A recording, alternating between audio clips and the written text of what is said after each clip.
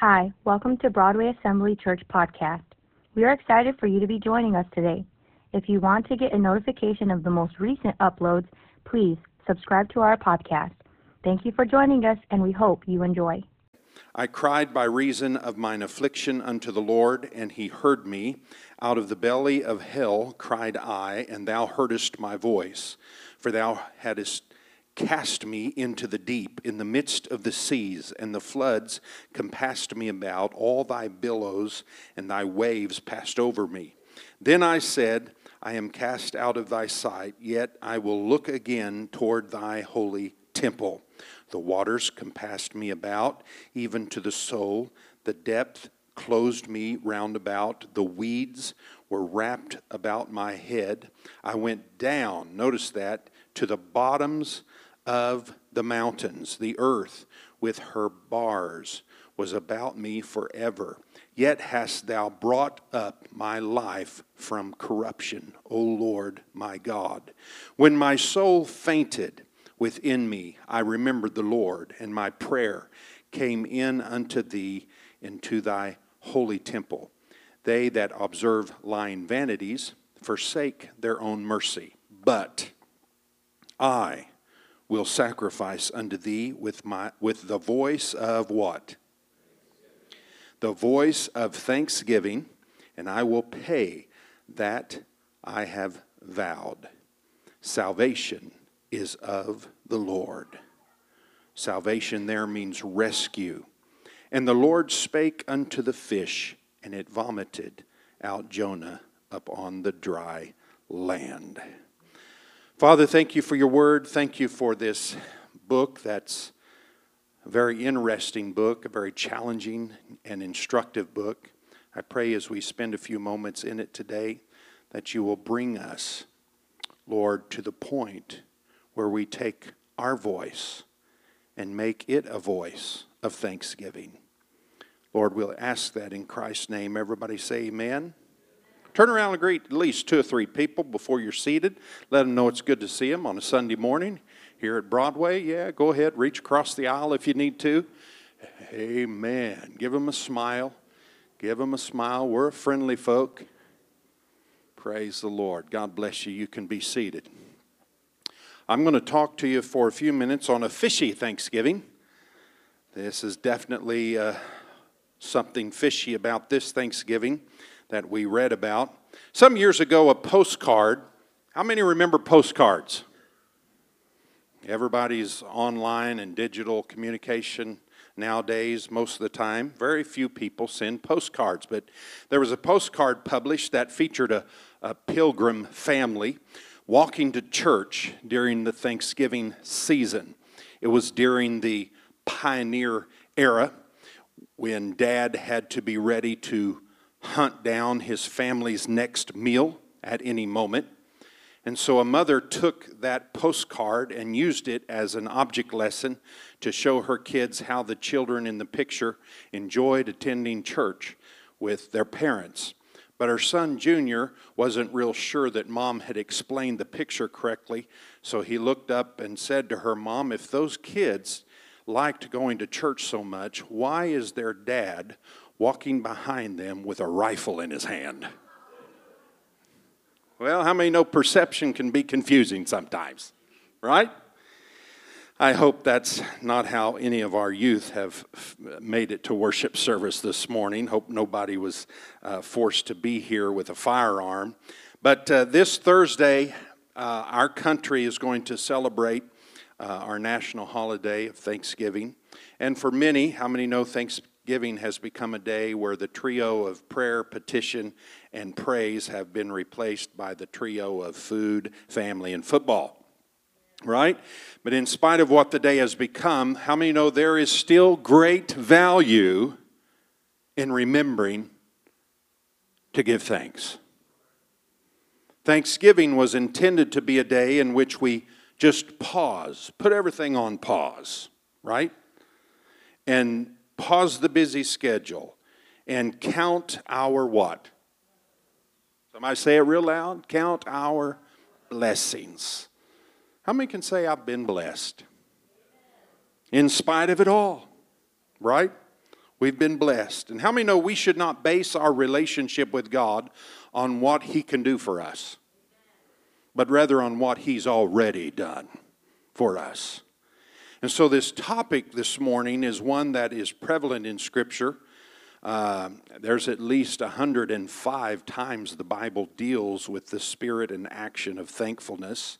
And now, admittedly, the book of Jonah is not one of the first books that we would think of if we were going to go to study the topic of thankfulness.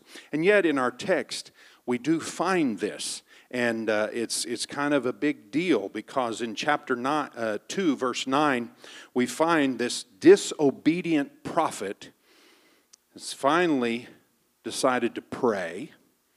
And in chapter 2, verse 1 is the first time this prophet finally prays in this story. Okay, in chapter 2 and verse 9, this disobedient prophet decides to no longer run from God, and he's now reaching up to God. And he does so with gratitude. Okay, Jonah says in verse 9, I will sacrifice unto thee with the voice of thanksgiving. I will pay that I have vowed. Salvation is of the Lord. Now, that's by no means the traditional Thanksgiving. Nothing traditional about this story right here. In fact, this is very different. This is a seafood Thanksgiving in a sense. It's being offered by Jonah here. And as we prepare to celebrate Thanksgiving, I want us to look at Jonah's statement here in verse 9 and see what we can learn. Okay, and in order to do so, I'd like us to consider the situation in which Jonah was thankful, because normally we equate thankfulness with times of prosperity, times of blessing, times of plenty.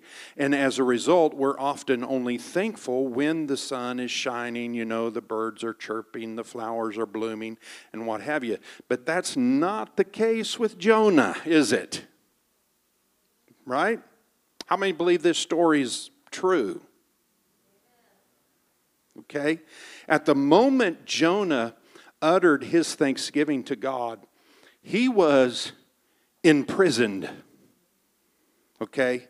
Imprisoned in a floating grave, basically, inside of a giant fish. So the setting in which Jonah was thankful reminds us of the words of the Apostle Paul in 1 Thessalonians 5:18. In everything give thanks, for this is the will of God in Christ Jesus concerning you. So I want to make about 3 observations about this and see how Jonah was thankful. Observation number 1, okay? All right. It was a deep and dark place, but yet Jonah was thankful, okay? Jonah was in a deep place right here. Notice the times, and we read them. It says he went down into the deep. He went down. Probably no section of Scripture has taken more heat from skeptics and critics than this story of Jonah. And the idea of a fish swallowing a man and that man surviving for 3 days to be regurgitated up on the shore is simply just too much. It's too much for liberals to swallow. No pun intended. But I still believe the Bible. We got anybody in here who believes the Bible? Oh, good. Yeah, I'm going to start getting nervous here. If God can create all that is and do so in a matter of 6 days, then the story of the fish and this wayward preacher, that's not so abnormal, right? Therefore, when I read Jonah's words in verse 9, I believe he was literally inside the fish. And everybody, liberals try to explain it away, but no. This was a deep, dark place. And while none of us can fully relate to the inside of a huge fish, we can all relate to deep, dark, difficult places in life, can't we? Life is oftentimes lived in those places. And as we read through the Bible, we see the stories of men and women who spent time in deep and dark places. Jeremiah was thrown into a pit, if you recall. He sank Scripture says, in the muck and the mire of that pit. Daniel was thrown into a deep pit, as we know, the lion's den. There was Joseph, whose brothers threw him into a deep pit with the intention of killing him later, but then changed their minds and sold him into slavery in Egypt. These were literal, folks. These were dark pits that God rescued people from, right? But there were other pits that weren't so literal, but were equally depressing, so to speak. David spent several dark years running from King Saul. How many remember reading that? Moses spent 40 years in exile from Egypt. Ruth spent a number of years in poverty. And each and every story about these heroes and heroines of faith told of how God reached down into those dark places and reached those people who found themselves there in pits, whether it be literal or emotional, and pulled them out and rescued them. Somebody say salvation is of God. That's what Jonah realized. David says in one place that what God did for those people, He'll do for us. So we have a privilege of thanking God for saving us from the depths of darkness that we find ourselves in from time to time. So Jonah reminds us that God is to be thanked, not just in the light, but in the deep, dark places of our lives. Why? Because we sung it already today. God is good all the time, right? Therefore, He is worthy to be worshiped. He's worthy to be praised. Thank Him in the darkness as well as the day. Thank Him for the battles as well as the blessings. Amen. Okay, so it was a deep and dark place. Observation number 2, it was a difficult yet divine place. Now, I want you to look at this. I've found out that most everything we do not only affects us, how many know things we do affect others? Jonah found that out. Okay, the choices we make, the lifestyle we embrace, our speech, our behavior, and even personal relationships. Listen, it all affects not only us, but everyone around us. That's why the Lord called us to live as a servant, unselfishly. He wants us to live in a way that will enrich both ourselves and others, okay? And oftentimes we find ourselves in difficult places and we get bitter, okay, instead of giving thanks. And that only adds insult to life. I'm glad God can bring the sweetness back, even in the bitter times, right? When bitterness has been experienced in life, there's this, little creature, unique creature that helps illustrate the sweetness that's available to us in life. Somebody say the honeybee. The honeybee uses its tireless energy not only to manufacture its sugary delight for itself, but for others.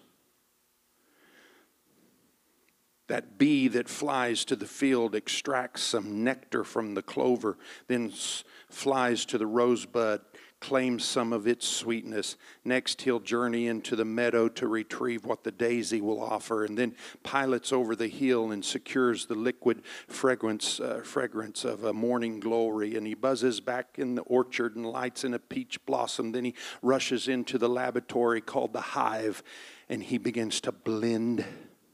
Hello. He begins to blend all that sweetness together. How many know in the same fashion we can secure God's treasured sweetness for our lives if we're willing to look through the Bible? For example, go to Abraham's tent and get some of his faith. Right? Then we need to visit Moses at the burning bush and understand God has a mandate for our lives. Then we need to sit down with Job and learn how to be patient in suffering. Oh, we don't want to do that. Then we need to stand with Elijah in the cave where we hear that whisper and God's reassuring voice that He's not finished with us yet. Then we need to visit the disciples in the upper room and experience the Holy Spirit's power that transformed the first century world. Then we need to pause on the Jericho road long enough for the Good Samaritan to demonstrate compassion for us. Then we need to stand reverently before Calvary and just gaze on the crowning glory, the jewel of God's love and forgiveness that transpired on the cross. Then we need to visit the tomb.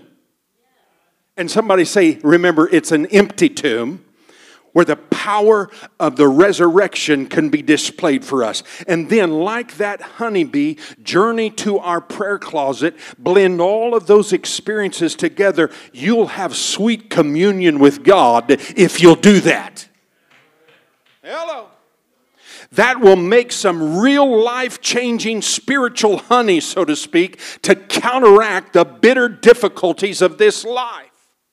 And see, look back with me if you want to at verse 17 at the close of chapter 1. It says there it says, now the Lord had prepared a great fish.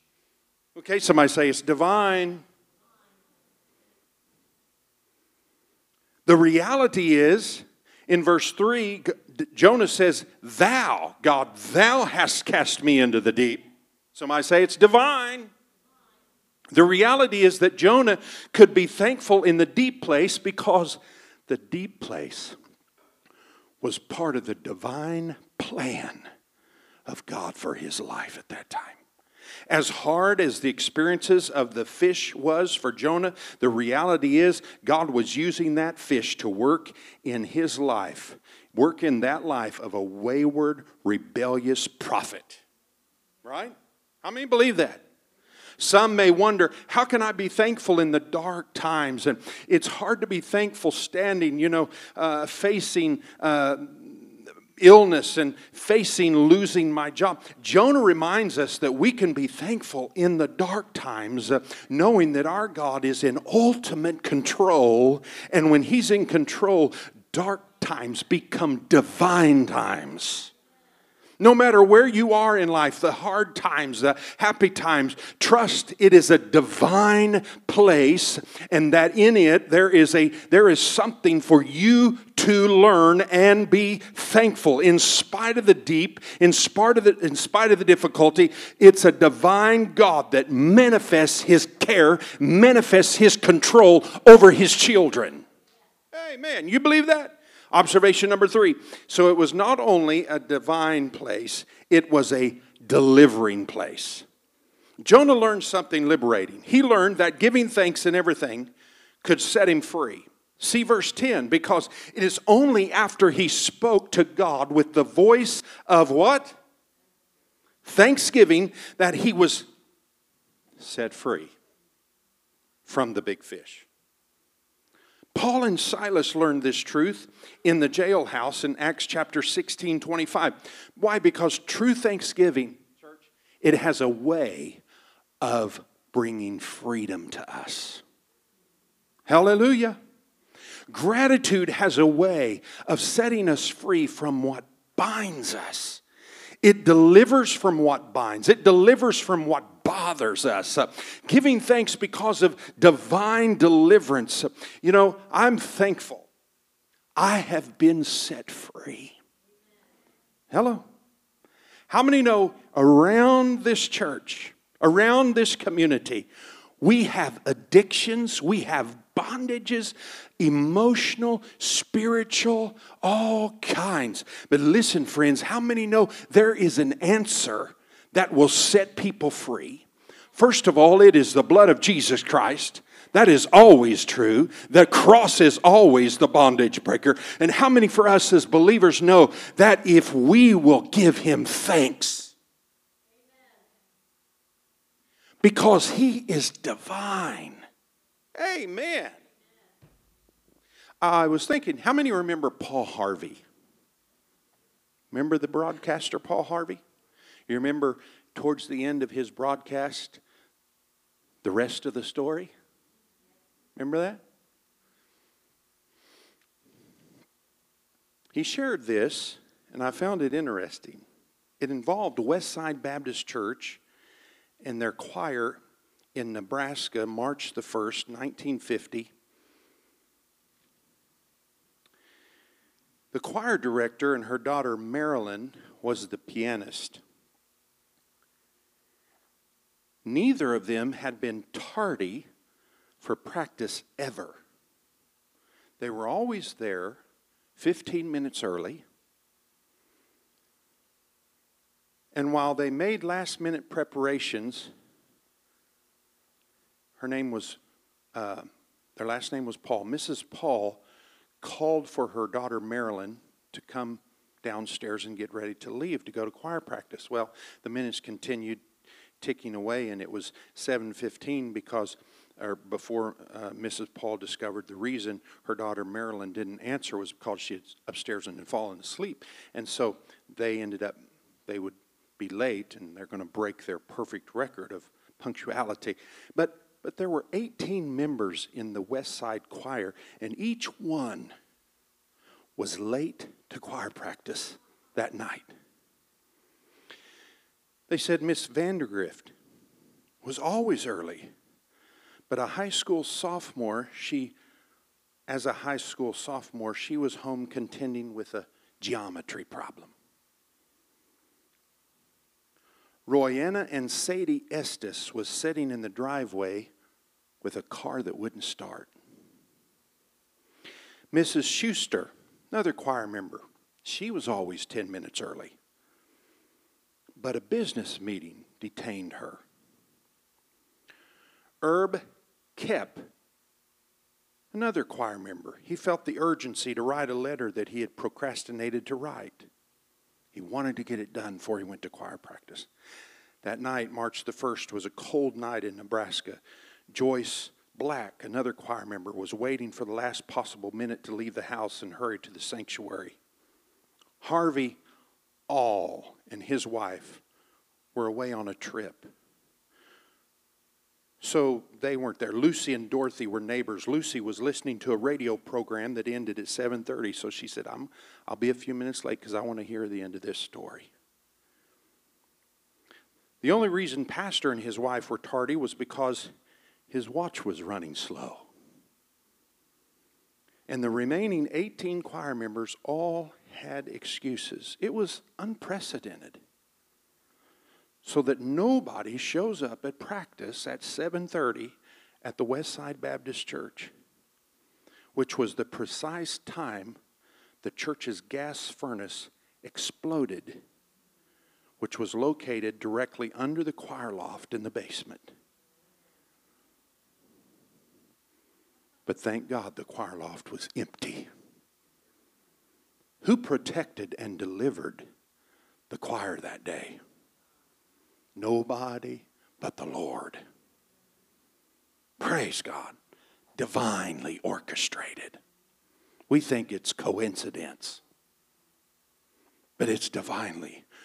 Whenever we're kept completely from the clutches of evil, like the choir was that night, it's God's provision. God's wisdom. His power ordains it. That's why we ought to cultivate an attitude of gratitude that says, hey, folks, it's amazing what praising God will actually do for you. Church, when we consider the glories of salvation, listen, nothing in this life should silence our rejoicing, because we have been spared from an eternity in hell. It don't get any better than that. Church, it doesn't get any better than that. If praise is due anywhere, it's due for the cause of redemption. If thanksgiving is due anywhere, it's due for the cause of rescued from sin. Nobody could earn salvation. Moses' law couldn't redeem us. The Old Testament sacrifices couldn't erase sin. Christ and Christ alone offers full payment. So somebody ought to raise your hands and say, thank you, Lord, for salvation. Salvation is of the Lord. Praise God. Nobody could do it except Jesus. Praise God. And now in Psalm 103, we find God's catalog of blessings. Not a Christmas catalog of wants and wishes, but a catalog of thanksgiving. There's 5 blessings we find there in that psalm that we can thank God for. And number 1 is what? He forgiveth all of our sins. Number 2, He heals all of our diseases. Number 3, redeems our life from destruction. 4, He crowns us with love and compassion. Number 5, He satisfies our desires with good things. Oh, church, we shouldn't take these for granted.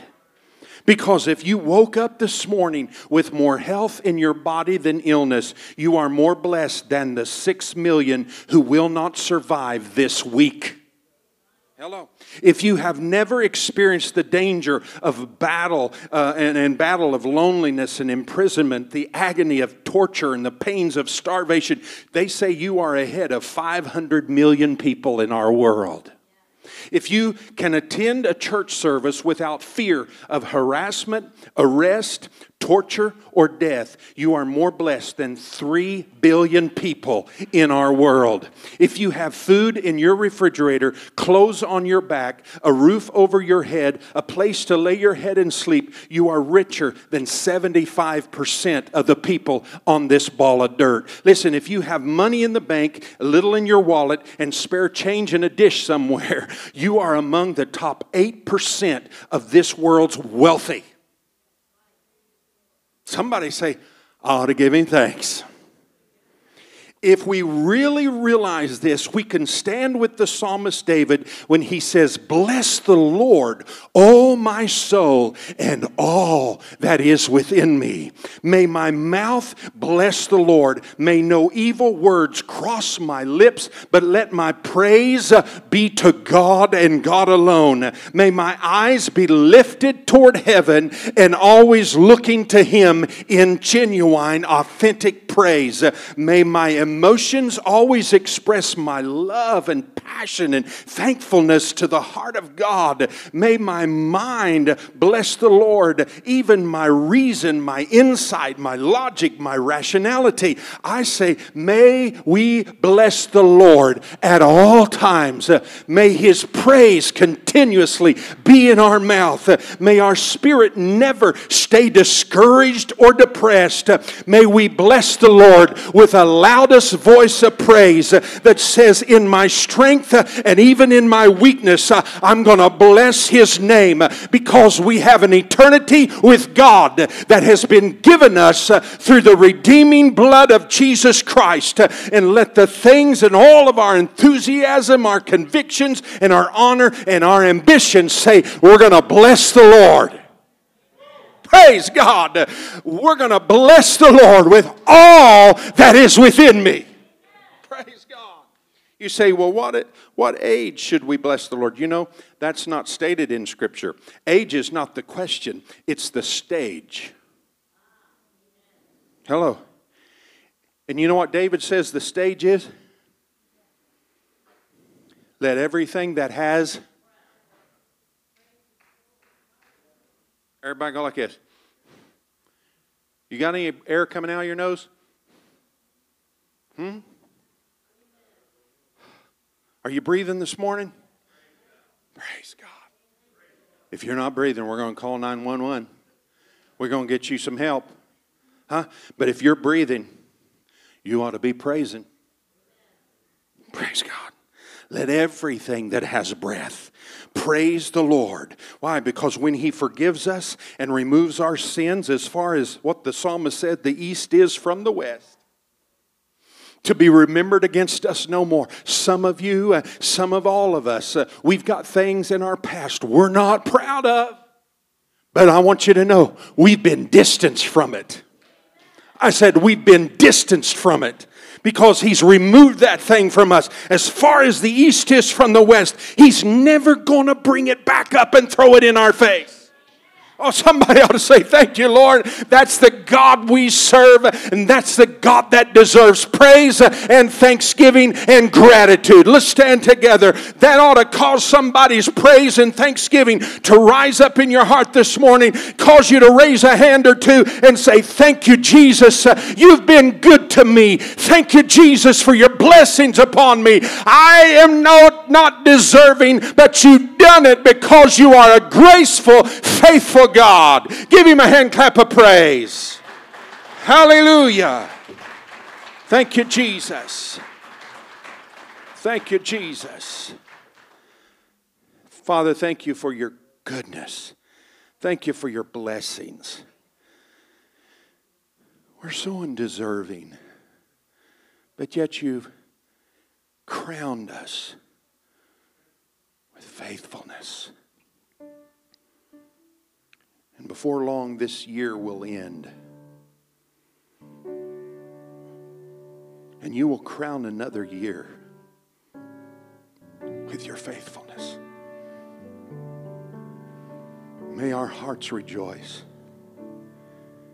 Yes, we all have difficult, dark places in our lives right now.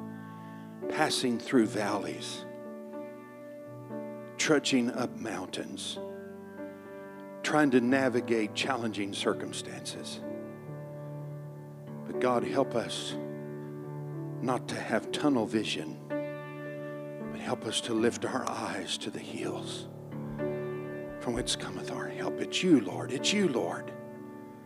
And help us rejoice and give you praise and give you thanks in all things. If you can deliver Jonah, oh, hallelujah. And if he can recognize your deliverance even before he was spit up on dry ground, he knew you were in control and he magnified your name. Help us, no matter what we're going through, to keep the right perspective and know, oh God, that you have never abandoned your children. And you will never start now. We thank you for that in Jesus' name. All God's people ought to shout amen. Amen, amen, amen. God bless you. These altars are open. Why don't you come and just take a moment and give him thanks. Give him some praise. If you got a little praise in your heart, any thanksgiving and gratitude for his grace, oh, hallelujah. Would you just take a moment around the front and just say, thank you, Lord. I've just come to say, thank you, Jesus. Why don't you be that, like the leper that decided, the other 9, they've got a lot on their minds. So do I. I want to get home to my family, but I'm going to go back to Jesus, and I'm going to say thank you. I'm going to fall at his feet and say thank you. You've rescued us. You've been there for us. Oh, hallelujah. And we give you honor.